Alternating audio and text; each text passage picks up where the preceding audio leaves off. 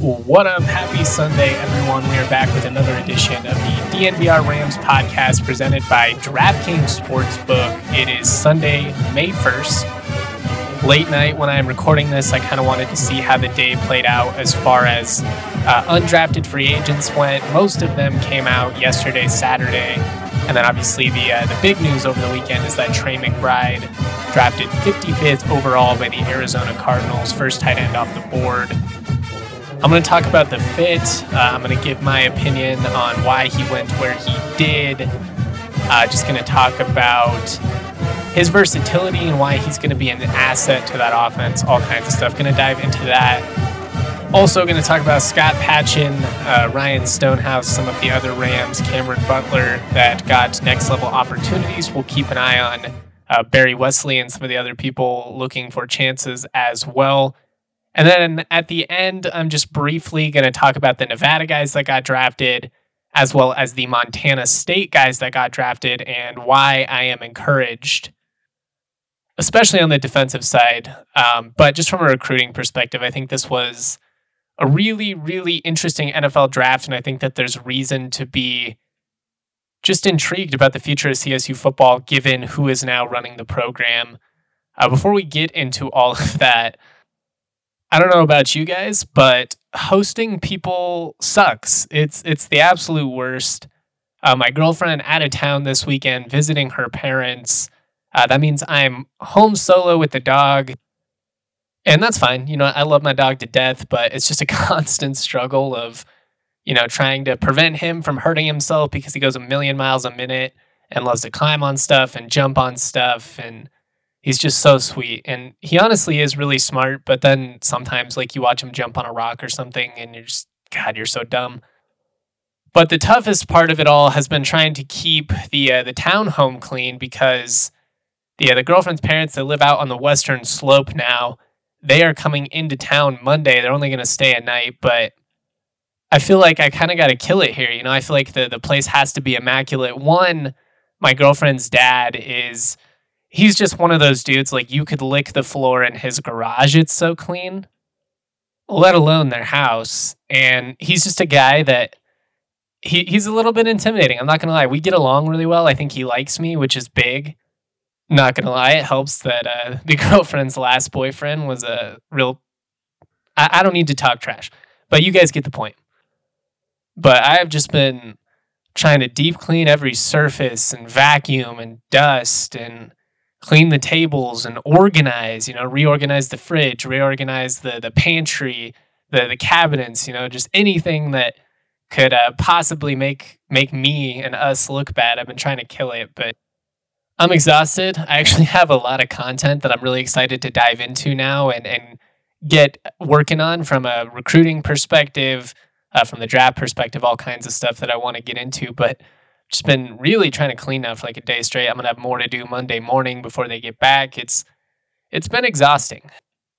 And because of that, I have come to the conclusion that hosting sucks. I have zero desire to ever be the household in the family that hosts for holidays, you know, where the grandparents and the cousins and my parents, my brother and his girlfriend and, you know, my girlfriend's brother. I don't want to be the family that has to host on Christmas or Thanksgiving or any of that because it's just way too much work. We keep a pretty tidy, pretty orderly place in the first place. It's not like, you know, it was a pigsty, but I don't know, man, just like trying to get every nook and cranny and, you know, worrying about, you know, not that it's clean enough for me, but that it's clean enough for the girlfriend's dad. And we'll see.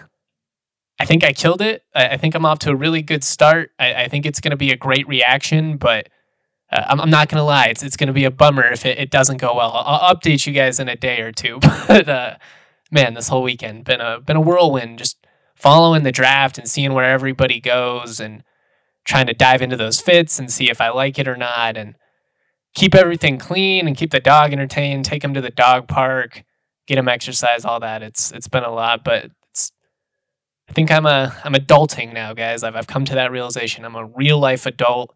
I fucking hate it. Absolutely sucks. Don't get me wrong. Love my job. Love my girlfriend. Love my dog. I'm happy, but just the responsibility and cleaning and, insurance bills and student loans and all kinds of stuff you just never even think about. Even in college, man, it's crazy how fast life gets real on you. Anyways, thank you guys for listening to me vent it out for a second. This is honestly therapy for me more than anything else, but I like to keep you guys in on my life. I mean, you're my people. But let's talk about it. Let's start with Trey McBride. Real quick, the NBA playoff action is nonstop at DraftKings Sportsbook, an official sports betting partner of the NBA. The first round, any new customer can bet $5, get $150 in free bets instantly. That's what's awesome. You don't even have to get the pick right. You're just betting on an NBA game. You're getting $150 in free bets just like that. If you're a current customer, don't worry. You can also get involved in the action with the same game parlay. The more legs you add, the more money you can win. And what's really cool is customers can place the same game parlay risk-free up to $20 and get their money back if one leg doesn't hit. So if you come up just short on that 3-legger, 3 or more legs, get that money back, get a second chance at it. I love that DraftKings is always giving you a shot at redemption. Nothing stings more than losing, a 3-4 leg parlay by one leg, coming this close, coming one rebound shy, one assist shy. DraftKings, in that instance, they recognize, hey, you were right on line, you were thinking right, we're going to give you another shot. I just love that. So download the DraftKings Sportsbook app now. Use the promo code DNVR. Bet $5 on any NBA team to win. Get $150 in free bets if they do. That promo code DNVR only at DraftKings Sportsbook, an official sports betting partner of the NBA. Must be 21 or older. Colorado only. Minimum $5 deposit. Restrictions do apply. See DraftKings.com/sportsbook for details. And if you have a gambling problem, call 1-800-522-4700. Cool. Thank you guys for bearing with me on that intro. Went a little bit longer than I intended. It was supposed to be like 2 minutes, went like 4.5. Oh well, I'm a rambler. It's my podcast. You're here to listen to me, right? Anyways, Trey McBride, number 55 overall to Arizona. Tight end 1 off the board, as we all expected. Right in line, I would say, with where most of the late mocks had him. You would see some late 40s, early 50s. That's kind of right in line where most of the quote-unquote experts had him.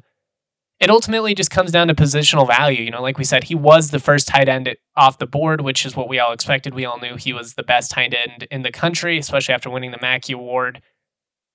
For him to go in the first round, or ultimately even probably to be like a top 40 pick, he needed a team to absolutely fall in love with him. Something like New England taking Cole Strange in the first round. And that was even crazier. Like Trey going in the first round would not have been as wild as the offensive guard from Tennessee Chattanooga going in the first round. And that's not even any beef at Cole Strange. He's a stud. Hasn't given up a sack since like 2018. My guy Andre Simone had been talking about him on the draft pod for a while, but he's a guy that you could have gotten in the third round, and they took him in the first round. It was just an odd decision. If that would have happened, it would have been really cool. Obviously, it would have been great to see CSU get their first round pick since Kelly Stauffer back in 87, who was drafted by the Cardinals as well, back when they were still in St. Louis. From CSU's perspective, that would have been really cool. It would have been really cool just from a recognition standpoint of Trey's talent. It also would have put significantly more pressure on him. When you were a first-round pick, especially at a skill position, wide receiver, running back, tight end, quarterback, you're going to be expected to produce, and produce in a major way almost immediately. And I'm not saying that Trey doesn't have the talent to do that. We all know how much I respect him, how much I love his game. I think it translates to the next level. It's going to be awesome, but ultimately, and I'll talk about this a little bit more with Arizona specifically and why I like the fit with him going there. Tight ends very rarely come out of the gate and just produce like all pros. I mean, you look at Travis Kelce, George Kittle. These guys took, 2, 3, 4 years to really come into their own.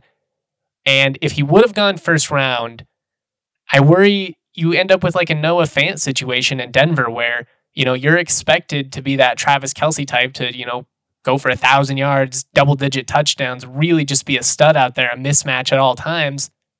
And if you're just, okay, which is basically what Fant was in Denver, and I do think that there's an There's an argument that he was not used correctly. He's more of a, stretch the field type guy, and they were kind of trying to throw it to him in the flat and have him break tackles, which just wasn't going to happen. But because he was a first-round pick, whether the staff was using him correctly or not, and again, I don't think they were. I think you can make the same argument for Drew Lock. I think his development was probably stunted by the last offensive regime. Would it have made a difference enough for, Fant to be an all-pro tight end, for Drew Lock to pan out with different coaches? Who knows? I'm just saying they weren't put in the best position to succeed. Regardless of that, because Fant was a first-round pick, the fans had the expectation that he was going to kill it. He didn't. The fans turned on him quickly.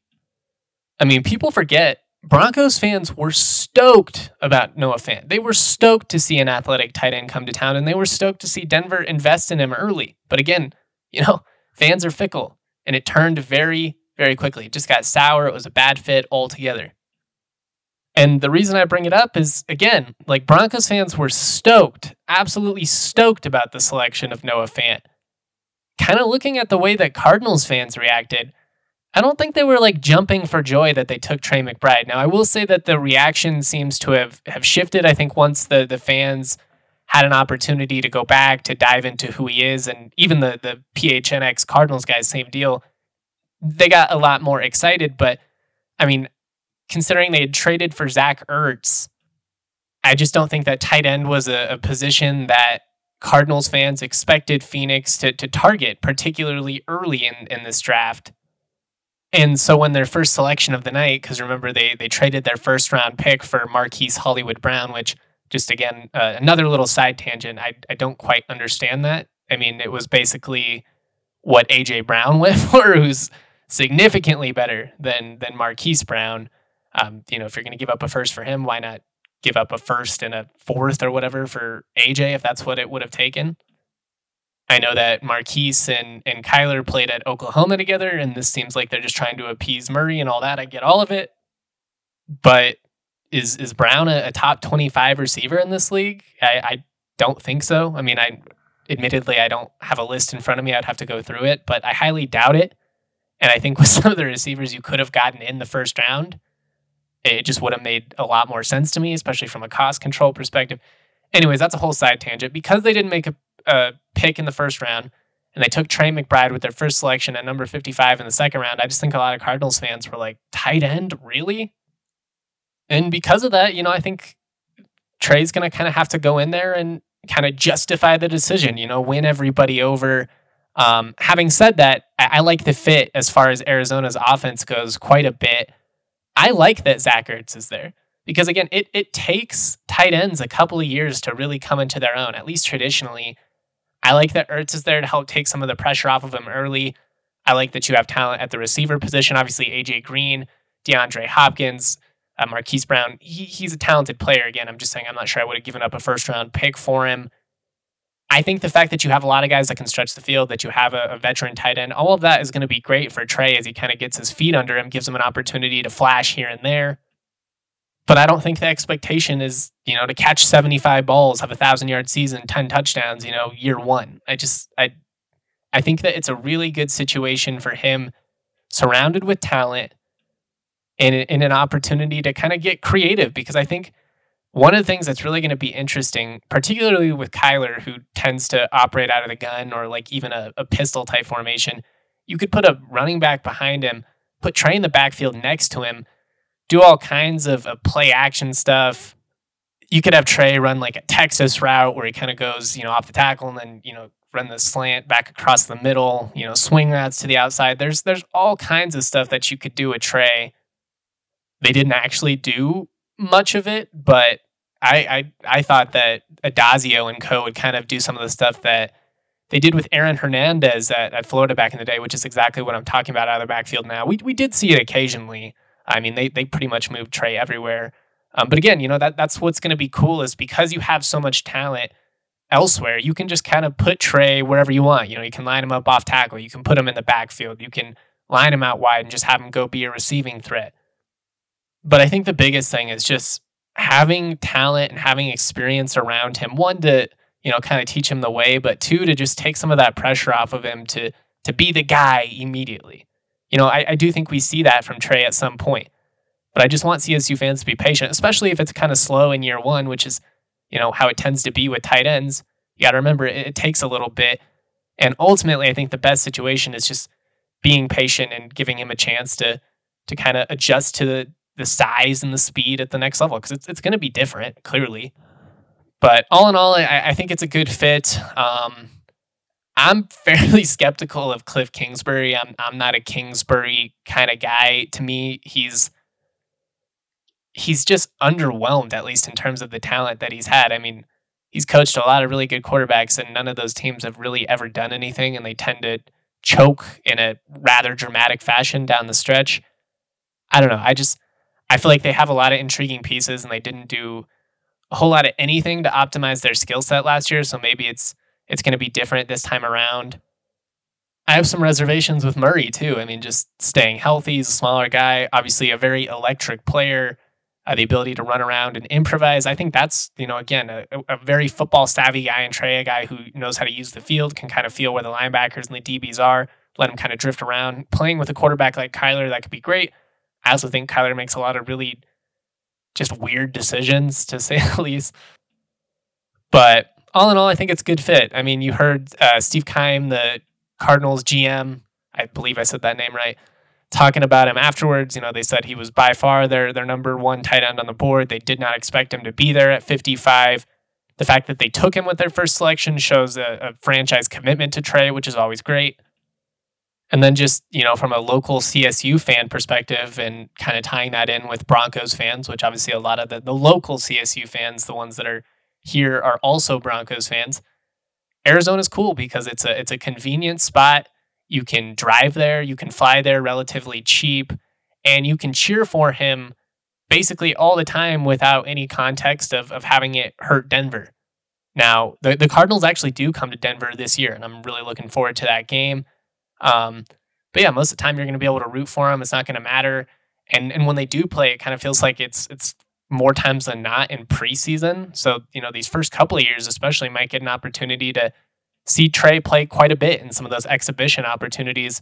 We'll have to see if they play in preseason this year, just given that they do have a regular season game. But that was kind of perfect. I was kind of rooting for him, if he didn't end up in Denver, to end up in the NFC. You wanted him to end up with a competent franchise. Obviously, you don't want a dumpster organization that just always blows it. But I was hoping for Arizona was one of the teams I had on my list. Dallas was up there. Green Bay was as well, just from get an opportunity to play with a great franchise and play for a great quarterback. But ultimately lands in Arizona. Good spot for him. Good spot for CSU fans. And great for CSU to have another guy get drafted and get drafted early. I mean, every year you need to be 1 to 3 guys. There'll be a year here and there where you don't get a guy drafted, and there might be a year where you have 3-4 guys drafted, and it's more than usual. But, no players drafted, which was obviously the case these last couple of years. That's unacceptable. Then, who are you? CU? Texas? God, that's so crazy. If you would have told me in 2005, you told 2005 Justin, that year CU and Texas played in the Big 12 championship game before Texas ultimately went on to win the national championship. If you tell Justin that, 20 years later, however many years later it is, that Texas and CU are going to have 0 players drafted, that's insane. I mean, CU is one thing, but Texas, that is just absolutely insane. More money, more talent as far as the high school scene goes than any other state in the country.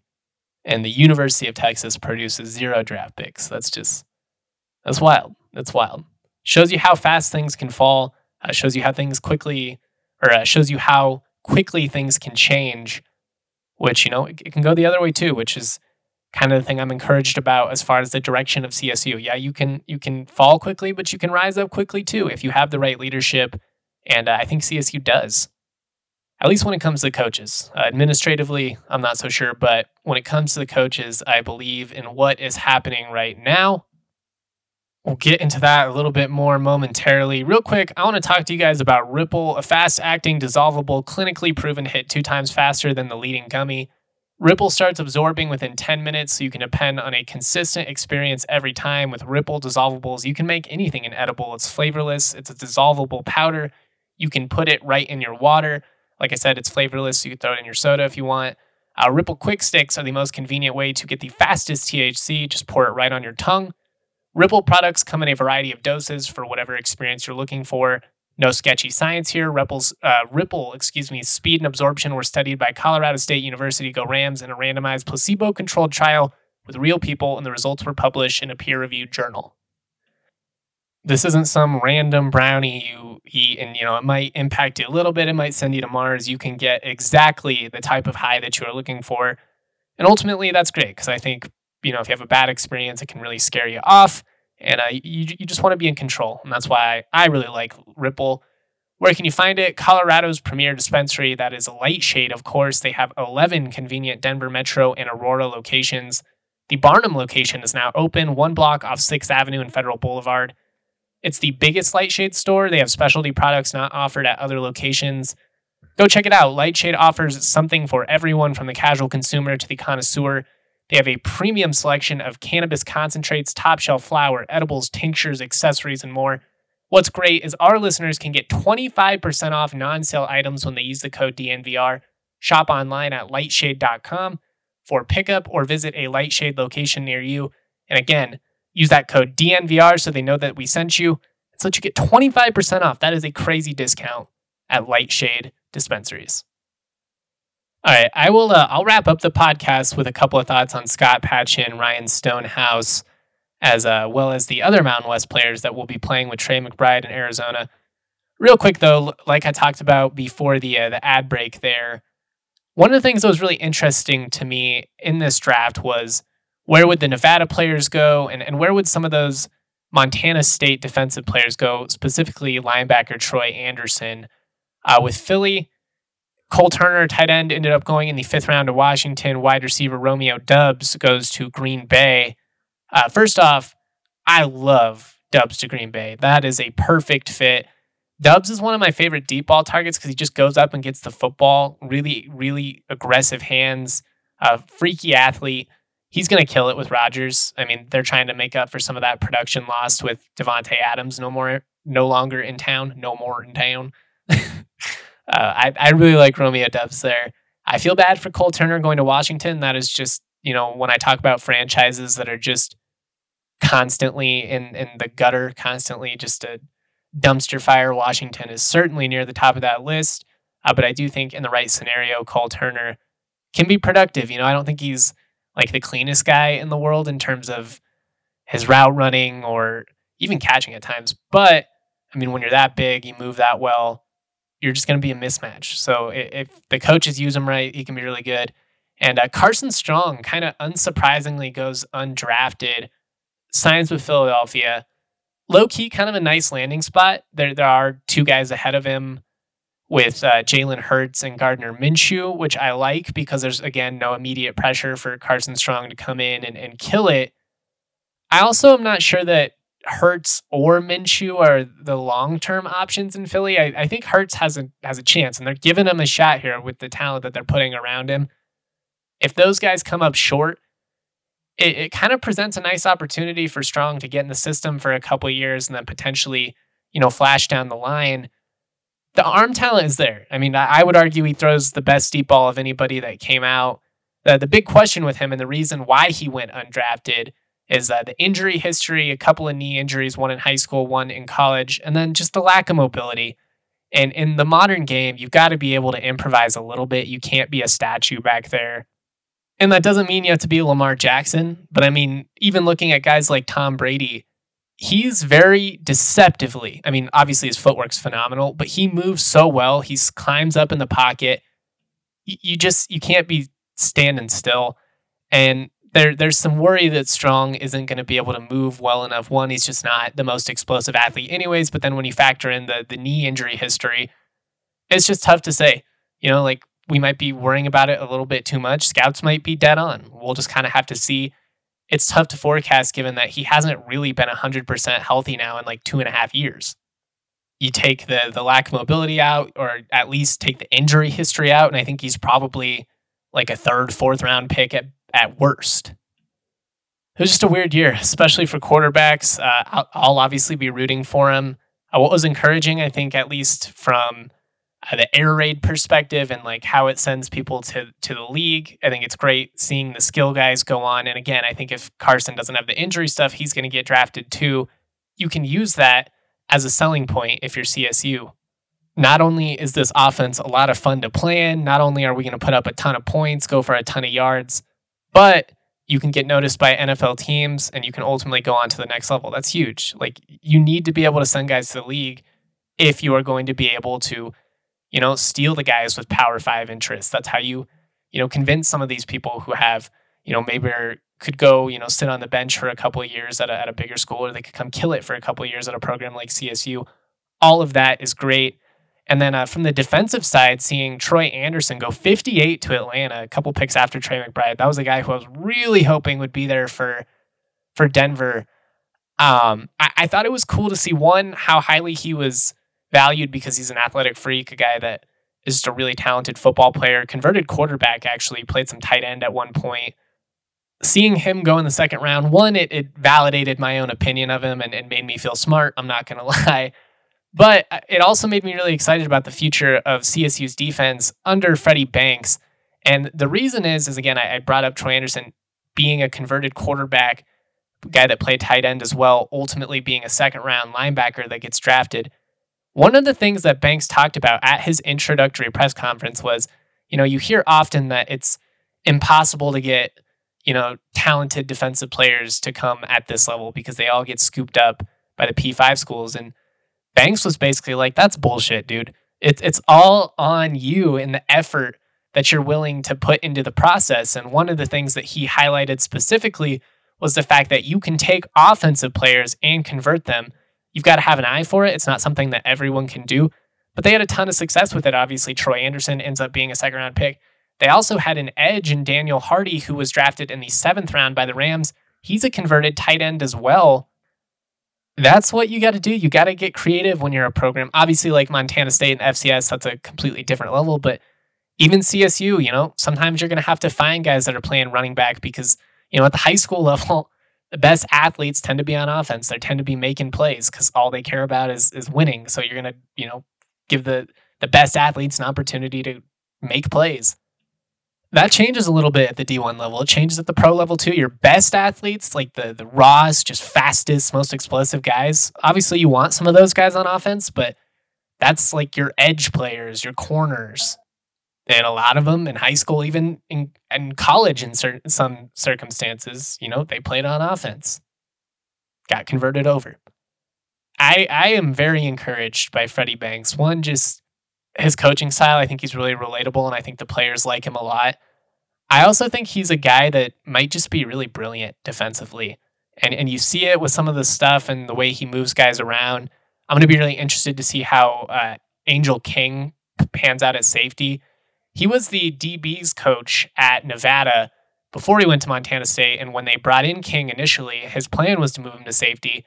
Then, Banks ended up going to Montana State. He stayed at corner, was really good at corner, but now that he has a chance to coach him again, he's like, no, he's going with his original vision, moved him over to safety.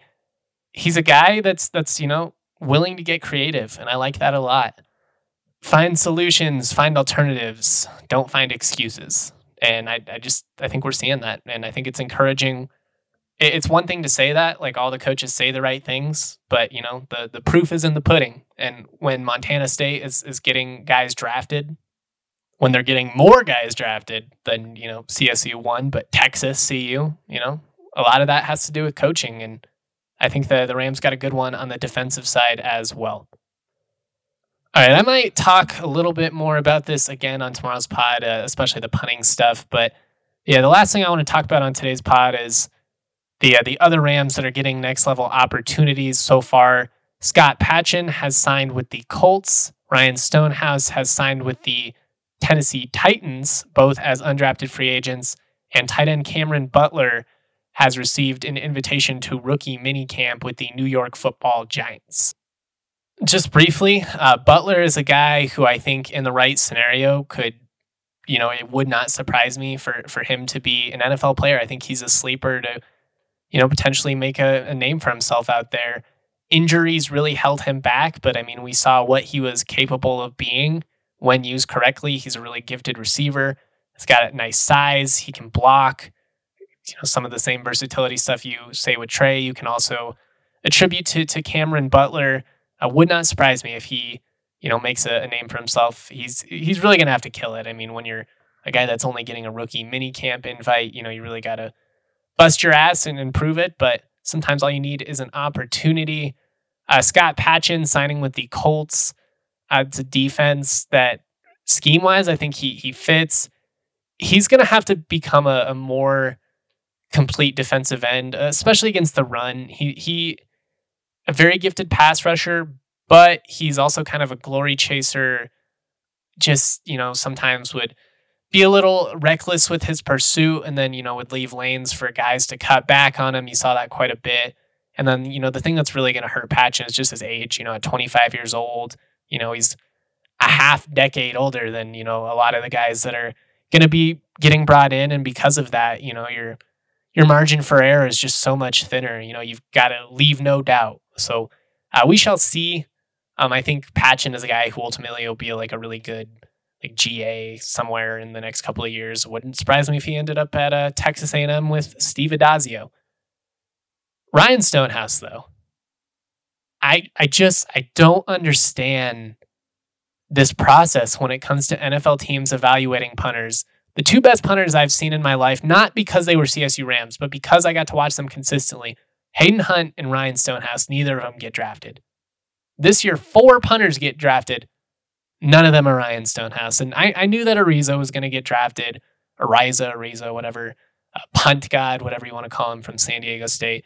And he's very talented. The fact that he can kick and punt, it's great. Got a cannon of a leg.